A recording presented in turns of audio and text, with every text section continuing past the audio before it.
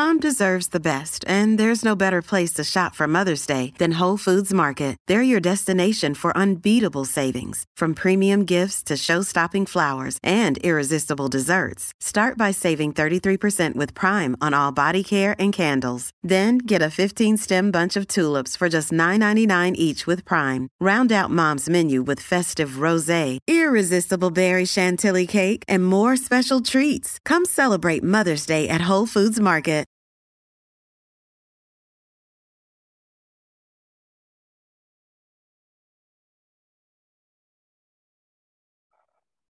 Hello and welcome to the Addicts podcast. I'm your host, Jim Rochelle's. Today's episode 248, and we're going to be interviewing Tyler. How you doing today, Tyler? Doing great. Down here in Louisiana. Coming up on I guess you call it a mini milestone, 15 and a half years clean and sober. That's a long time, my friend. Let's go way back. Let's start with the very beginning. Tell me about your childhood and growing up. Yeah, I come from a broken home in the Philadelphia area. We kind of bounced between Philly and South Jersey when I was a youngin'. Then we moved back to Why were you bouncing around? Why were you bouncing around? Do you remember? A lot of it I don't remember.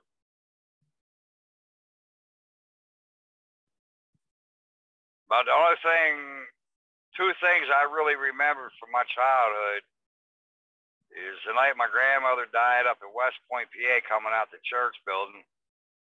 And the first time, I guess you could say I was drunk. I don't really know. I was 7 years old, drank a six-pack of beer.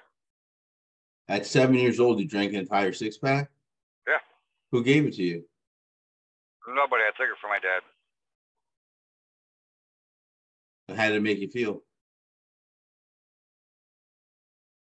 At that point, I was trying to figure out what's really to this because I didn't really feel nothing. It wasn't until I got about 12 or 13, myself, my brother, and a really good family friend, we took all the booze and went over. There was this old abandoned house down in South Jersey, right? Like 4 houses down from where I lived, 2 houses kind of north of where he lived, and we sat there and got shit-faced. That was the first time that I really felt it. And I remember when I got home, I passed out in the front yard. Well, quick question. Might be a stupid question. Did you enjoy it the first time you did it? Or the second time when you actually got, drunk? Probably the second time more than the first. The first, I thought I was drinking water out of cans. I really did. Because I never felt nothing. I mean, I was able to function and do my studies at night and all that stuff. But the second time, there was no functioning. And then knocked all that off for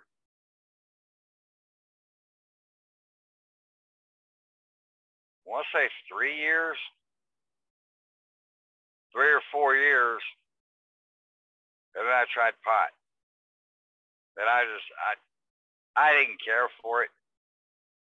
It was like the first time I drank beer. It didn't do nothing to me. I wonder why that is. I don't know. But they say that different things do different things to different people. Yeah, of course.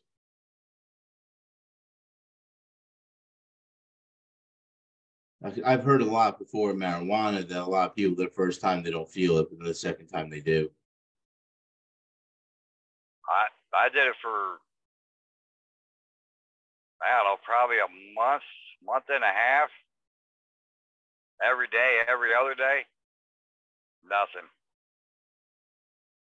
Why did you continue to use it if it wasn't doing anything for you? I don't know. But then I keep hearing about this. I remember when I was in treatment, they talked about it a lot. It's called an addictive personality.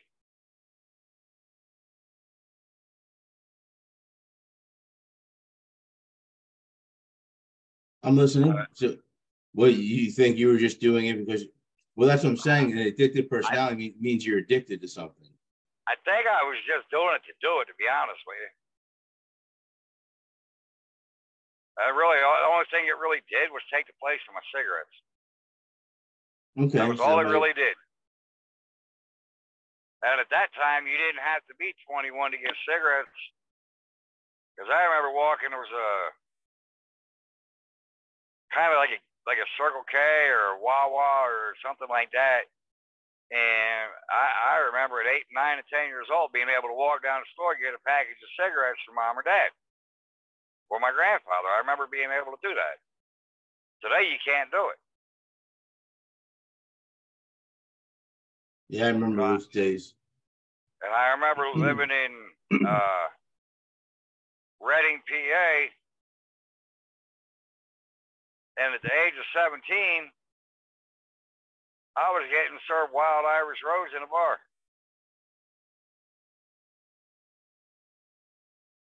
And by that point, the drinking age had changed. I want to say it was everywhere except Wyoming. And it was either North Dakota or South Dakota. The age stayed 19 for another couple of years.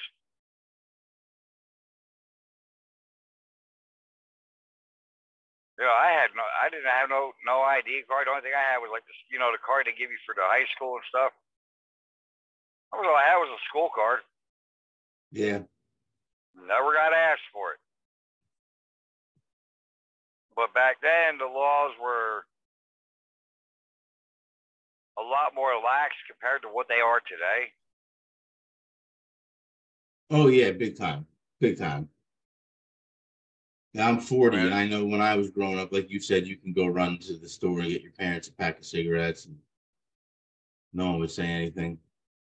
Yeah. But now, I don't know how it is up there in Jersey, but I know out in Nevada, I can't even go to the store to buy a pack of cigarettes or I haven't had my driving license on me. You're talking about nowadays? Yeah. And the one place I get my cigarettes at home, it was either a month or a month and a half ago, there was a couple of kids outside the store wanting to get one of them vape things. And I told them, I can't do it. And I'm not going to do it. Yeah, you don't want to get yourself in trouble.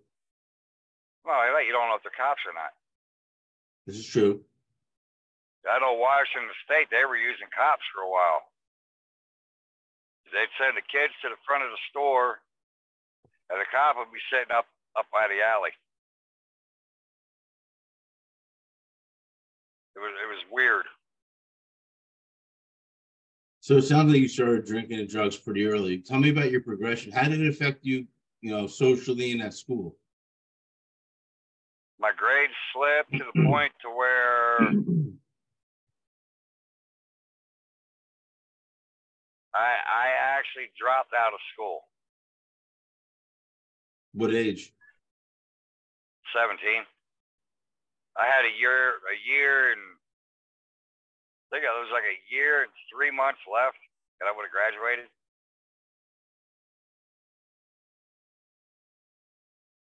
But my grandfather helped me get some work up in Pennsylvania.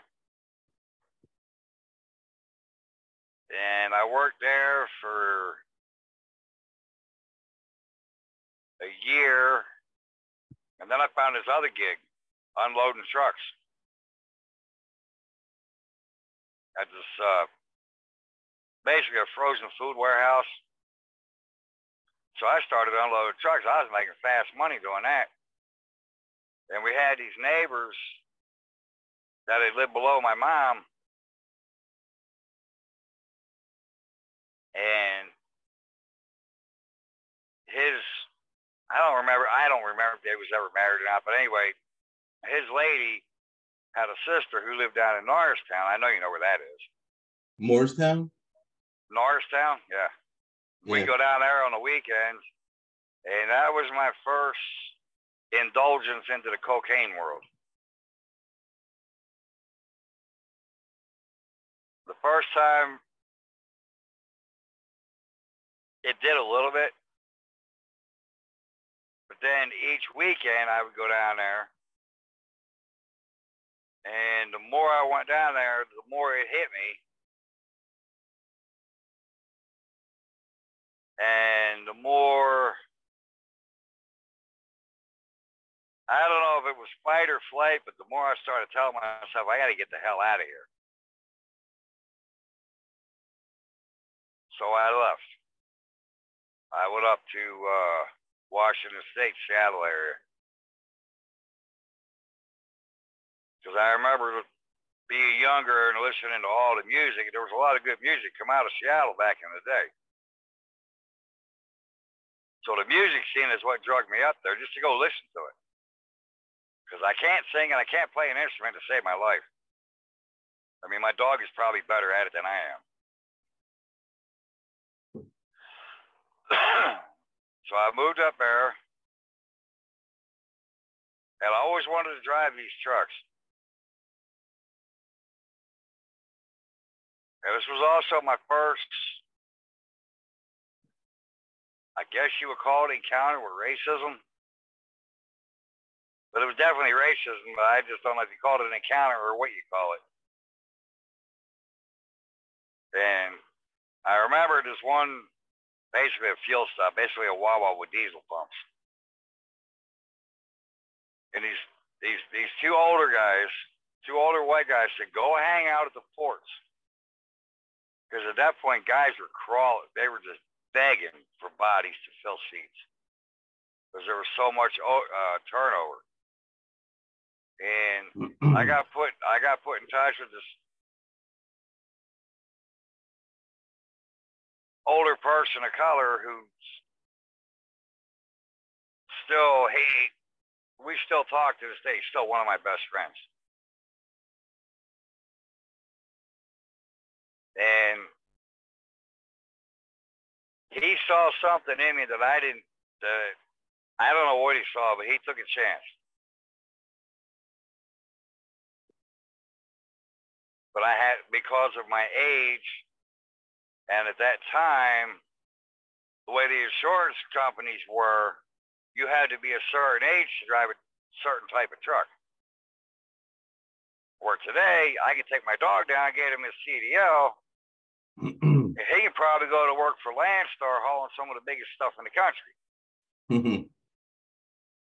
But at that point, I had to start out basically working Seattle, Portland. Once in a while, I'll go over the hill to Spokane. But I can't tell you how many days we missed work because of drinking. We're not going to get into that one.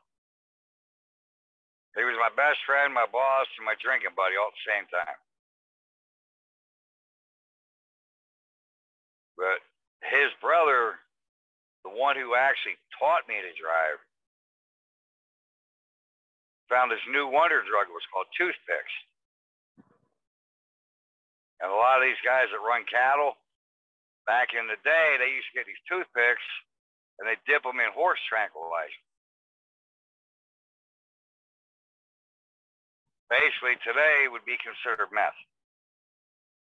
What did you do? You said it's a toothpick they dipped in it? Yeah. And what would they do with the toothpick afterwards? Chew on it? Nope. You could only hold it under your tongue for like 3, maybe 4 seconds at the most. You could blow your heart out. You could literally blow your heart out with holding just that much of a toothpick under your tongue for more than about 4 seconds at the most. Because where it puts a horse to sleep, it keeps us moving.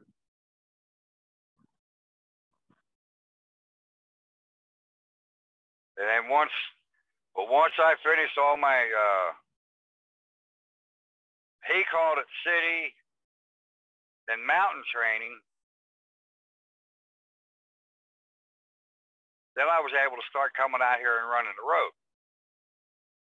And he started me out hauling basically apples from like Mount Hood, Oregon, and Yak over in Eastern Washington. I go down to Miami or sometimes down to LA.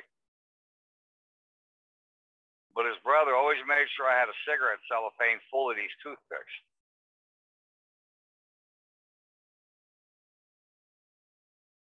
I think it cost me $10 for like 200 of them.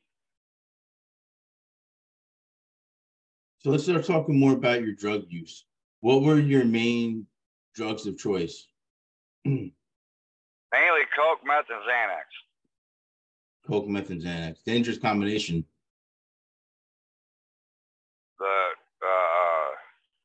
What they call it, opiates, never really did nothing for me. I never tried heroin. I couldn't stand the smell of it when they was cooking it down. Pot, like I told you before, it never, I don't know, it just didn't do nothing to me. Can't explain it. All it did was replace my craving for a cigarette for an hour or two. That's all it really did.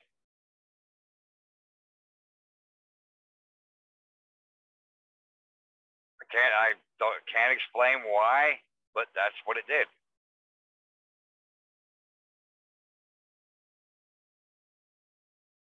You know, I mean, but like I said earlier, you know, different things do different things to different people. That's why they say there's no two of us that's the same. Yep. That is absolutely correct. So at what point did you realize you were in trouble, that you were doing too much?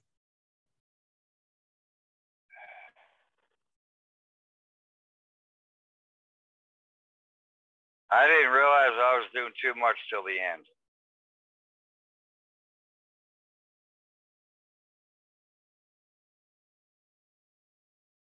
When the end came, and how the end came was actually kind of funny.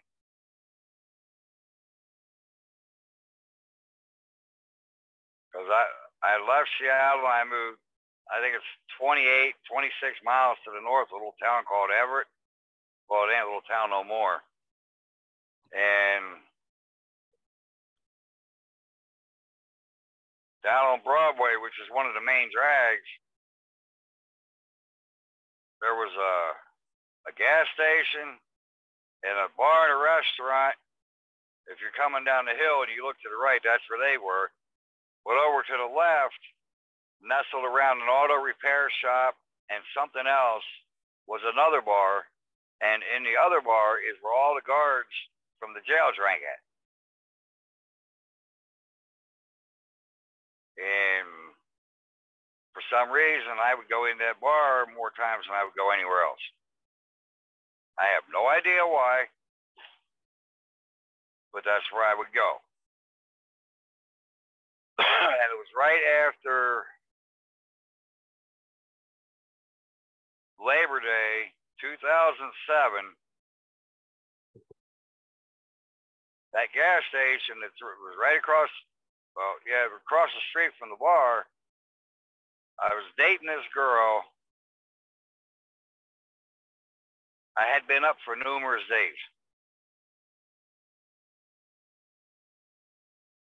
Can't tell you how many days because I honestly don't remember.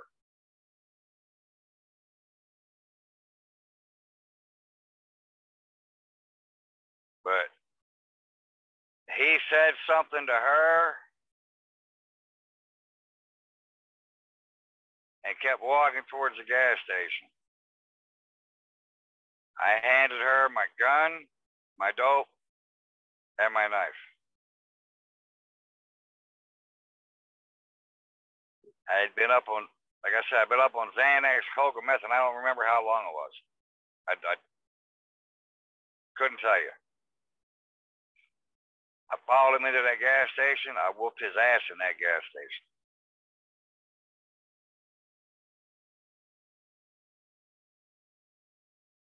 Left the gas station. She was about 2 miles to the south and east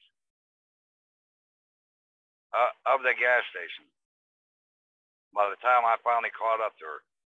I have no idea how I left the gas station and got to where she was.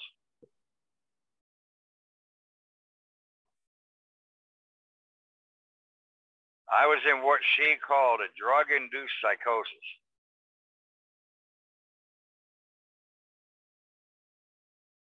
Because of not remembering. There's a whole lot of my last month that I don't remember.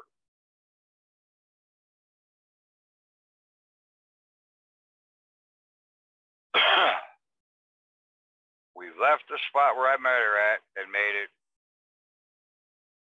3 blocks to 41st Street. And that's where they nailed me at. I don't remember going to court. I don't remember eating. I only remember using the bathroom for 3 solid days. And there's one guard at the county jail. And he always said it. There was a bunch of us. He knows on a first and last name basis. Mainly because we all went in the bar. And he always said to us, "Are you done yet?" And of course, we used to just, do one of these numbers, brush it off like it wasn't nothing. I don't know if it was the way he actually said it that particular time.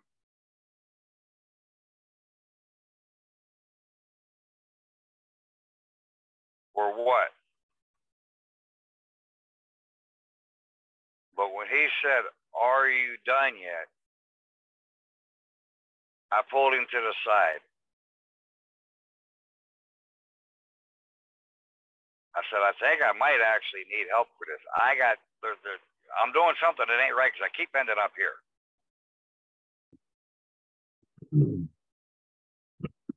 And the next day, he came into work. Actually, he came in the morning shift that day. And he had 2 ladies with him. They was from, how was that called? It was a detox facility up there in Everett. I don't remember the name of it. Went through the paperwork process. And they used a number scale. I blew the numbers off the charts.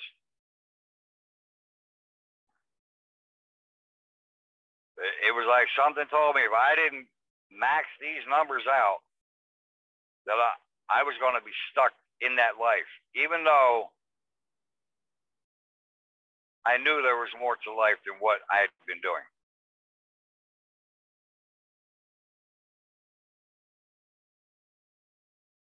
And I got out of jail on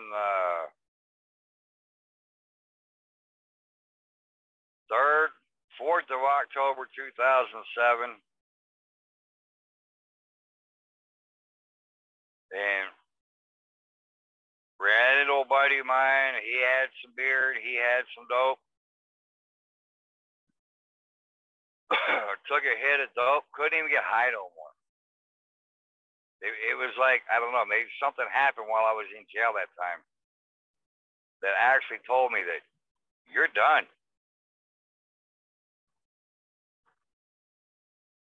But I had to wait until the morning of October 8, 2007 to get into the treatment.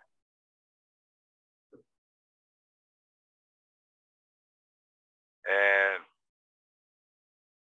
got on the bus, head held down, embarrassed by everything that I had done. How did it feel once you arrived there? How did it feel? I didn't know what to make of it at first, but I went into the situation with an open mind and a willingness to learn. That's all you need. And I was over there. I want to say it was on the Indian reservation over in Yakima, Washington, is where I went. Left there, did 28 days there, and then I went up to Spokane for 2 more months of inpatient, and then it was supposed to be a year outpatient, but they graduated me early.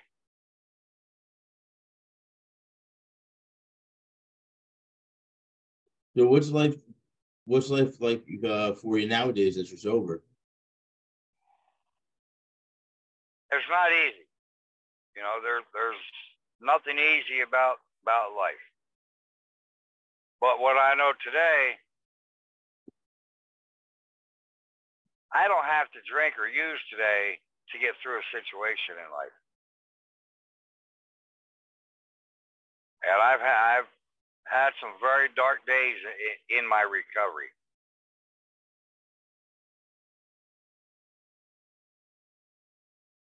April of 2019, the woman I was with for 10 years at that point went in the hospital.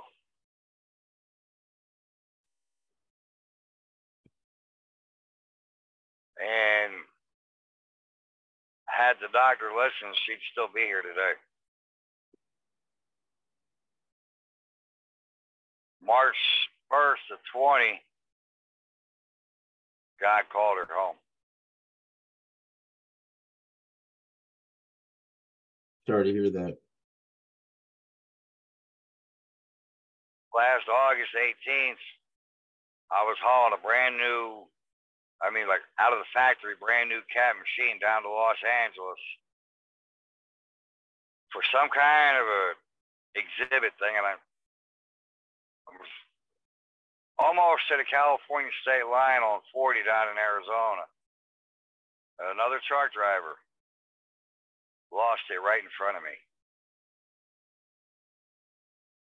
Had I hit him, we wouldn't be having this conversation right now. He had 9 pallets of explosives in the front of that trailer. We're going through a monsoon, which is basically a severe thunderstorm for you guys out there. He decided he had to run 70 through it.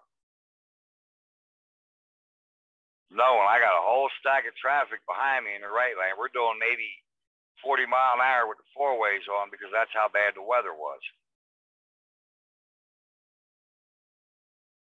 Unfortunately, 3 people didn't make it home from that. Such a shame. I had to get a 9-month-old out of a burning car. That was one of the hardest things I've ever had to do as a professional driver. You know, and then a month to the day, my mom passed.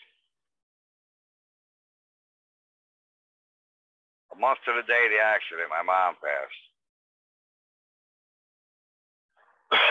But sounds like you had some challenging times. And somehow the God of my understanding has carried me through those times. But it sounds like you're doing much better. You got your faith. Got ways to cope with all this stuff. Life, like I said, it's not easy, but life isn't easy for any of us. Let's just really look at it. The cost of everything's going up, but our wages are going down. Yeah. I've been a part of some things. I've been a part of 3 different trucker protests. I was 2 years sober.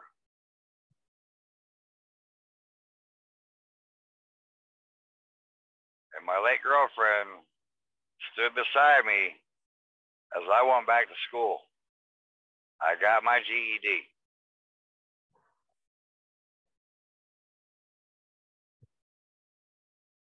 or 40 years old, almost 41. I went back and got my GED. And I thought I was going. And I thought I was going to have to learn like all this new stuff the way they're teaching the kids today. But they went back to when I was in school and used the math and some of the other stuff from that time period. Yeah. Which that really surprised me. It surprised a lot of people. So to get back into your using, we're getting towards the end here. I wanted to ask you one last question.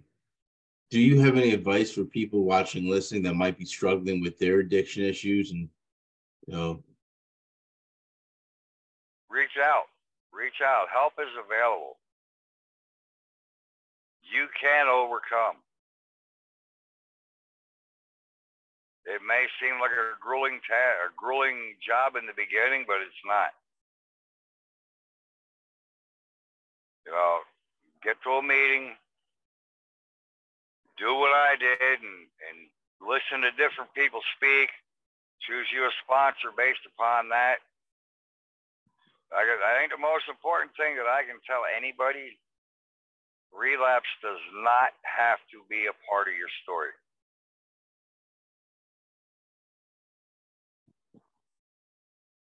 I'm a firm believer in that as well. Some people say, oh, it's just part of recovery.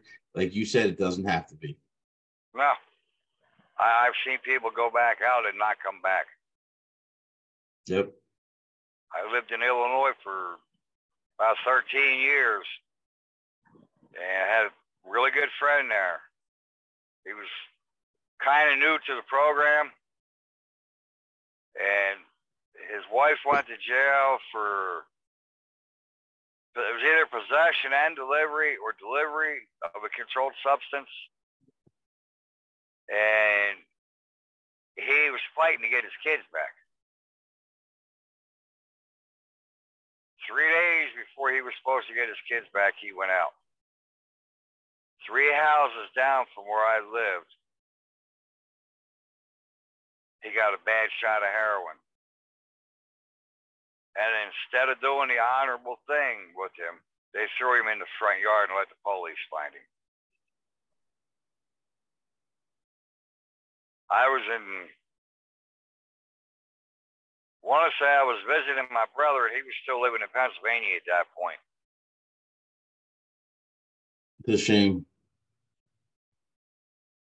But I want to say thank you for coming on the podcast today. It really means a lot to me that you took the time to speak with us and, go through your story and share your experience, strength, and hope. You're welcome. Thank you for having me. Did you have anything else that you wanted to throw in? My inbox on Facebook's always open. I don't do Instagram or any of that other stuff. Reach out to me. I mean, I'm out here. My inbox is always open. Don't hesitate to reach out to somebody, whether it's me or Jim or whoever. You just recently interviewed a lady friend from up in Canada who I've watched her grow since we started talking in one of the chat groups. Oh, awesome! That's great. I've just watched the growth within her, and it's been phenomenal. It's been a blessing to be able to watch. Yeah, that is an amazing thing to watch someone progress along in their journey. I mean, I know we're miles or days apart, but still. But she's grown. She's at yesterday. I want to say she had all of her kids and a couple of grandkids at the house. I don't remember exactly, but it was watching stuff like that is phenomenal. Yeah. It's like I have people at home in my home group. I've watched a lot of these people that come through the drug court that are actually trying to get it. They're not just there to appease the court. They're there to actually turn their life around. Also, I mean, one more thing, you have to find a God of your understanding.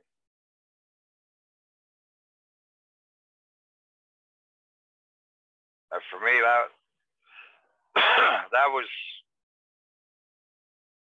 in the beginning, that was the hardest thing, but yet the best thing to try to find was something to lean on.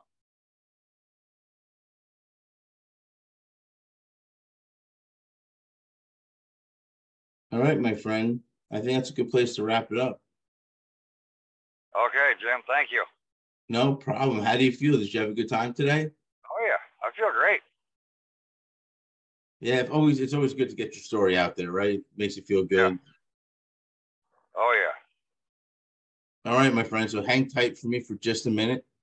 And for Okay. everybody that's watching and listening, if you like what you saw and heard, go below and give us a like. Also subscribe to see when we upload new videos. You can check us out on all social media. We're on Twitter, Facebook, Reddit, Instagram, TikTok. As I usually say, you name it, we're on it. I also suggest checking out our website, which is www.addicts-anonymous.com. There's plenty of free resources and free literature. And Addicts Anonymous has a book coming out, hopefully next month. It's called Addicts Anonymous, Our Stories. It's a collection of essays I've written, as well as people's personal stories of their journey through addiction and recovery. So I really hope you enjoyed what you heard and saw today. And until next time.